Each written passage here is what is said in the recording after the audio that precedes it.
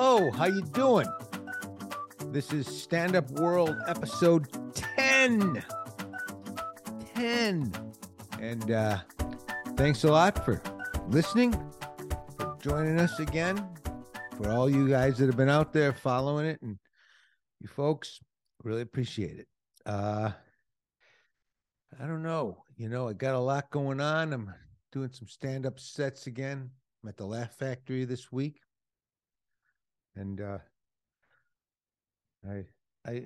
for those of you who haven't seen my act, I do it a little bit different. I will go up and I say, look, I haven't been doing this for a while. So I'm going to be giving you some facts about my life, a little backstory, who I am, my wife, my kids, my upbringing, and then we're going to break you into smaller discussion groups, and you'll download the information I've given you even further, and then you'll come back, and as a whole audience, you'll vote whether or not to have me put to sleep. It's a little different type of stand-up routine than you've seen. It's a little more interactive, but so far I have not been killed. So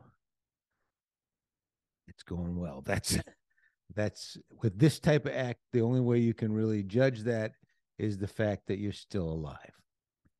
Confucius had a great saying. He said, everybody has two lives to live, and the second life starts the day you realize you only have one. And by the way, that same thing applies to me and my underwear when I travel. I have one pair a day, and if something goes wrong, I'm immediately in a life not worth living. So that might be something, if I said on stage, I would get voted down, closer to being killed. So I don't know. What else can I tell you? I'm 64, as a lot of you know, but if you saw me in person, you would know I have the body of a 63-and-a-half-year-old. So 64 is the new 63-and-a-half. And remember that song? Will you still need me? Will you still read me when I'm 64? I used to think, when I was a kid, I used to listen to that song and I would think, man, that song's so full of it. I mean, anyone 64, if they're still alive, they're barely talking. They're not singing. They're not singing to their spouse. It just seemed unreal. And now here I am, 64, feeling great. But fuck that Fab Four. Those guys. I remember when I was a kid, I used to listen to that song. Sadly, show you what a little pussy I was. Sit in the backyard and listen to my portable record player with my Beatles lunchbox. There's another vote that would get me off the island right there. Yeah, he's just, goddamn. He had a Beatles lunchbox. We got to put him out of his misery. Do him a favor. But I did. That was an early phase of my life. Then I became a stoner, really young, at about 14. Just started smoking a lot of pot. I started smoking and drinking really young. But I have 38 years sober now, and I quit. I would quit drinking. Here's what kind of drunk I was. I would quit drinking, and 4 or 5 days later, people go, "Are you really quit drinking? Because you smell like booze." And then after a while, some old guy in AA gave me a great tip. He said, "Mike, when we quit drinking, we change our shirt." So I love to smoke pot. I remember I got into Cheech and Chong when I was a kid, and I thought, this is the marijuana instruction manual. This is great. I love this stuff. I told my dad, I said, I'm quitting piano, I'm quitting tuba, I'm quitting everything. I found something I'm going to master. I didn't tell him it was rolling joints. I love to smoke pot, but we called it pot. That was pot and dope and ganja. Everything was different. We had dealers, pot dealers. They sold us lids. Now it's just weed, bud, and you It's weed, and you go to the store and you just buy it like as if it were Kleenex or something, and it's strong as hell. It's just a bud, it's a clump of THC, all hard with red vines. It looks like a gnarled up little pug's penis.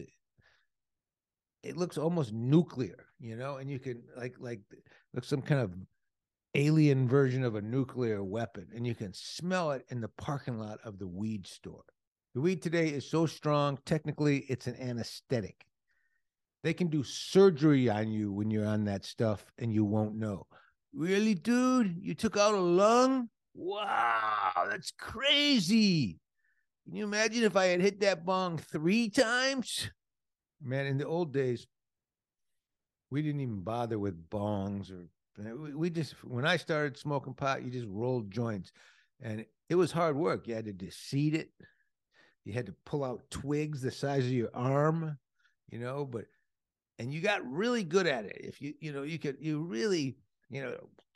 roll it and then you'd put it in your mouth, and and just like, and if you got really good at rolling joints, you could get laid. It's like, hey, you want to fuck? You might as well. You're smoking my saliva. Why stop there? Then we all got into pipes. We made our own pipes. Pipes out of apples, pipes out of beer cans, pipes out of old hiking boots. Anything that had a front or a back or a top or a bottom, we would just turn into a pipe. I had a friend, he made a pipe out of his grandfather who had died's fake leg. It was the grossest thing to smoke out of. But man, it hit so hard. You put it on there like a mask. It was unbelievable. We'd get so high.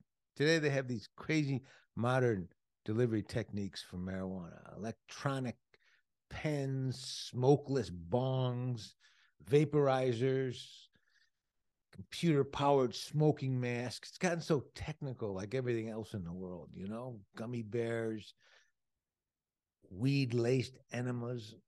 I mean, I don't even know why you'd bother with the wind in a Bic when you can just shove the stuff up your ass. Let's just go for it. The funny thing is, no matter what the technology or delivery system of today, the stoner still sounds like a stoner from the 60s. Sounds like one of the fabulous Furry Freak Brothers. Whoa, dude. Oh, wow. Heavy. This shit is heavy. Oh, my God. Janis Joplin. I don't even know who Janis Joplin is, and I'm just saying her name. Janis Joplin. Oh, man. Whoa. This pipe isn't even plugged into the Wi-Fi or the USB-C, and I'm like, dude. That's my version of a stoner. I've been sober a long time, so it's all through memory. Bear with me. That's it. Keep smoking, have fun. Just don't drive, walk, talk, or breathe, because that shit is too strong to do any of that stuff after you started with it. What else is going on? What else is going on? You know what? I had that Jay Leno clip from the old days last week, and I thought, okay, I'm gonna play a little ancient David Letterman from the early days. Here's David Letterman. Back in town, and my car is still not functioning properly, so I got a hitchhike and stuff. Took it in a week and a half ago for a minor tune-up, $35, and the guy says to me what they always say. He says, is there a telephone number where we can get a hold of you later today? If we find anything else wrong with the car. Invariably, they find something else wrong with the car. Two days later, the guy calls up and he says, yeah, Mr. Letterman, listen, we was resetting the buttons on your radio, and, yeah, your damn engine exploded.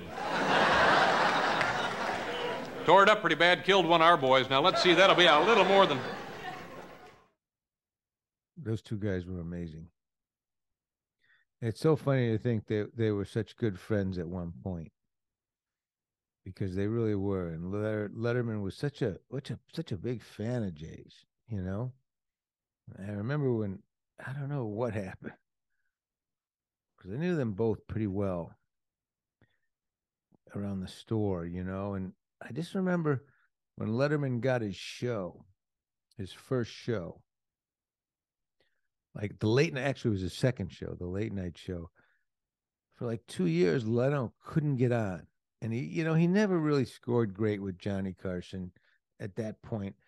When he went on the Tonight Show, he put on a suit and a tie, and that wasn't Jay. Jay was a blue jean shirt, blue jeans, and a big belt buckle guy, and he was just a loose guy.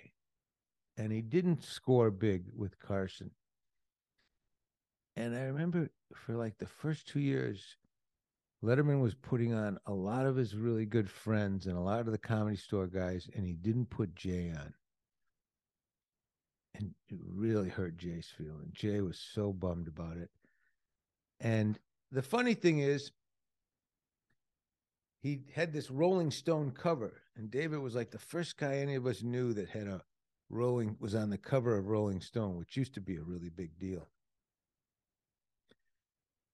And as they were interviewing him, there was like this long of a passage about how great he thought Leno was and how cool he thought Leno was and how much he learned watching Leno. You can go find that old Rolling Stone interview. But sure enough, like a week after it came out, Jay got the call and offered to go be on Letterman. So I always thought, well, Letterman read that and went, what am I doing? What am I doing holding this guy back? And he went out there and he came out, and his first time on Letterman, he was in the blue jeans and the belt buckle, and he was great. He just killed. I never flew Pittsburgh to Los Angeles. This was the worst airline flight. Anyway, but you enjoyed your flight. Well, you know what it is? It makes these stops. It's not even like regular stops. It's so like the pilot can show the plane to his friends. You know, that kind of... Just old Jay, vintage Jay. And then I think the next time he came out, he actually drove a motorcycle on stage. And all of a sudden, out of nowhere, he kept doing them. He got a Showtime special. I think it was called The American Comedian or something like that. But they let him host the Tonight Show one night. All of a sudden, the Tonight Show liked him. Someone at NBC said, hey, this guy's young and hip.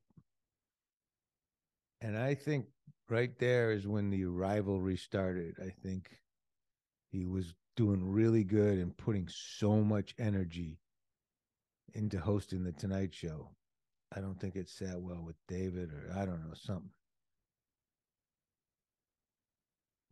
But they were good friends, and they were the standouts.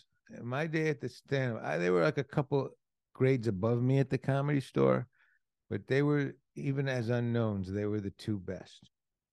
They were the two best. And the thing about Leno is Leno really worked on his act. He always had new material. He was always working on new material. And Letterman didn't. Letterman, he was more of a mess with the audience guy. He had a few good jokes, but not a lot of them, and they didn't change. He did them over and over again for a long time, but he didn't go on the road, and he didn't really do stand-up sets and anything. But he was great. Here's another little clip. So anyway, what I got to do, for instance, I had to hitchhike over here this evening, and this guy stops and picks me up. He's driving an old beat-up Dodge with a bent frame. They kind of go down the freeway at an angle like that. And the windshield on the right-hand side of the car is missing. It's just gone, busted out. And the back seat is on fire. Well, right away, I'm apprehensive about getting in, The guy driving the car is wearing a cowboy hat and a hospital gown, see? So... And he's rolling. The thing that bothers me most of all about him, he's rolling the biggest joint I'd ever seen in my entire life. He was using Pampers, and...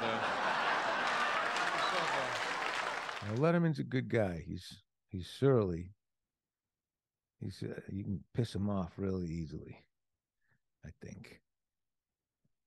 I think he was always that way. He's just a grouchy guy, but he's got a big heart, and he's a good man, and he's a fucking genius.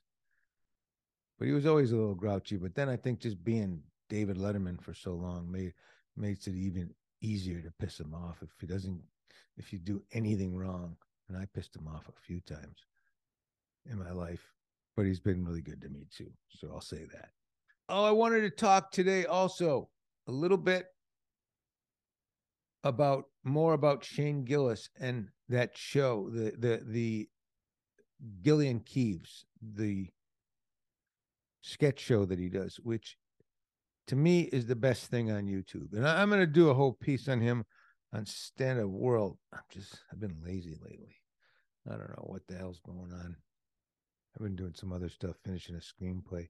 But when I do the piece, I want to do it right. But I got to tell you, please go on YouTube and check Gilly and Keeves out. It's $10 now. The second season is out, and they did it very smart. They did like a special, and a live special, and they had an audience there, and they showed the audience the new sketches. But the first season is up free on YouTube, and there's some fantastic sketches that he plays a blind guy at a wedding that I love. And of course, everybody loves the Trump speed dating. And this high school coach scene is really great. I mean, they're so good at what they do, and they spend the money. They're not cheap little internet web shows. These are done really, really well. I heard how much they're spending on each season. I couldn't believe it, but I think it just comes out of the money that Shane makes as a stand-up comic on the road. He's a really special guy. He really is. He's very, very talented. All right. And before I go, let's hear a word from, not from, because it's me doing it, about our sponsor, Foundation Cigars. Hey, so I want to remind you again about Foundation Cigars, our sponsor. They're just fantastic. That's what I'm just smoking here. This is their new line, the Olmec, which is basically something to do with the first people that ever smoked cigars. I don't know. My buddy Nick Malillo. I'm a stoner all of a sudden.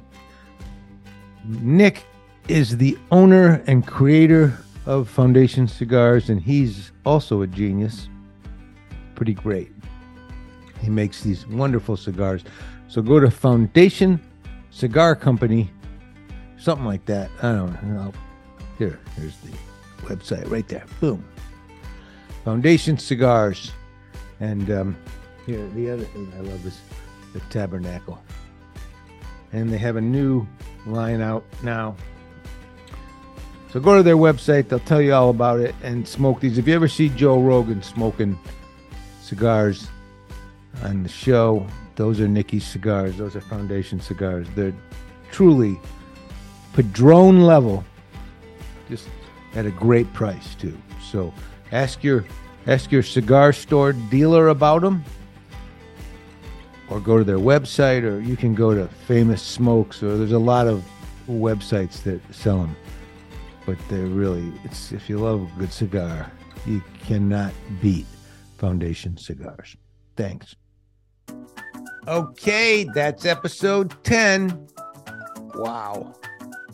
Can you imagine what it's going to be like when there's 20 episodes? Can you imagine the thunderous effect on society? But we keep on keeping on. We're doing it. And you're helping, so thanks. So if you could just comment on Apple or Spotify, watch it on standupworld.com or standupworld.substack.com, share it to your friends, talk about it, help me grow it. Because I want to do more and tell more. I'm going to start interviews real soon. And that's my story. I'm sticking to it. Stand Up World, available on Apple, Spotify, and wherever podcasts are peddled. Have a great week. God bless you. I love you. Thank you.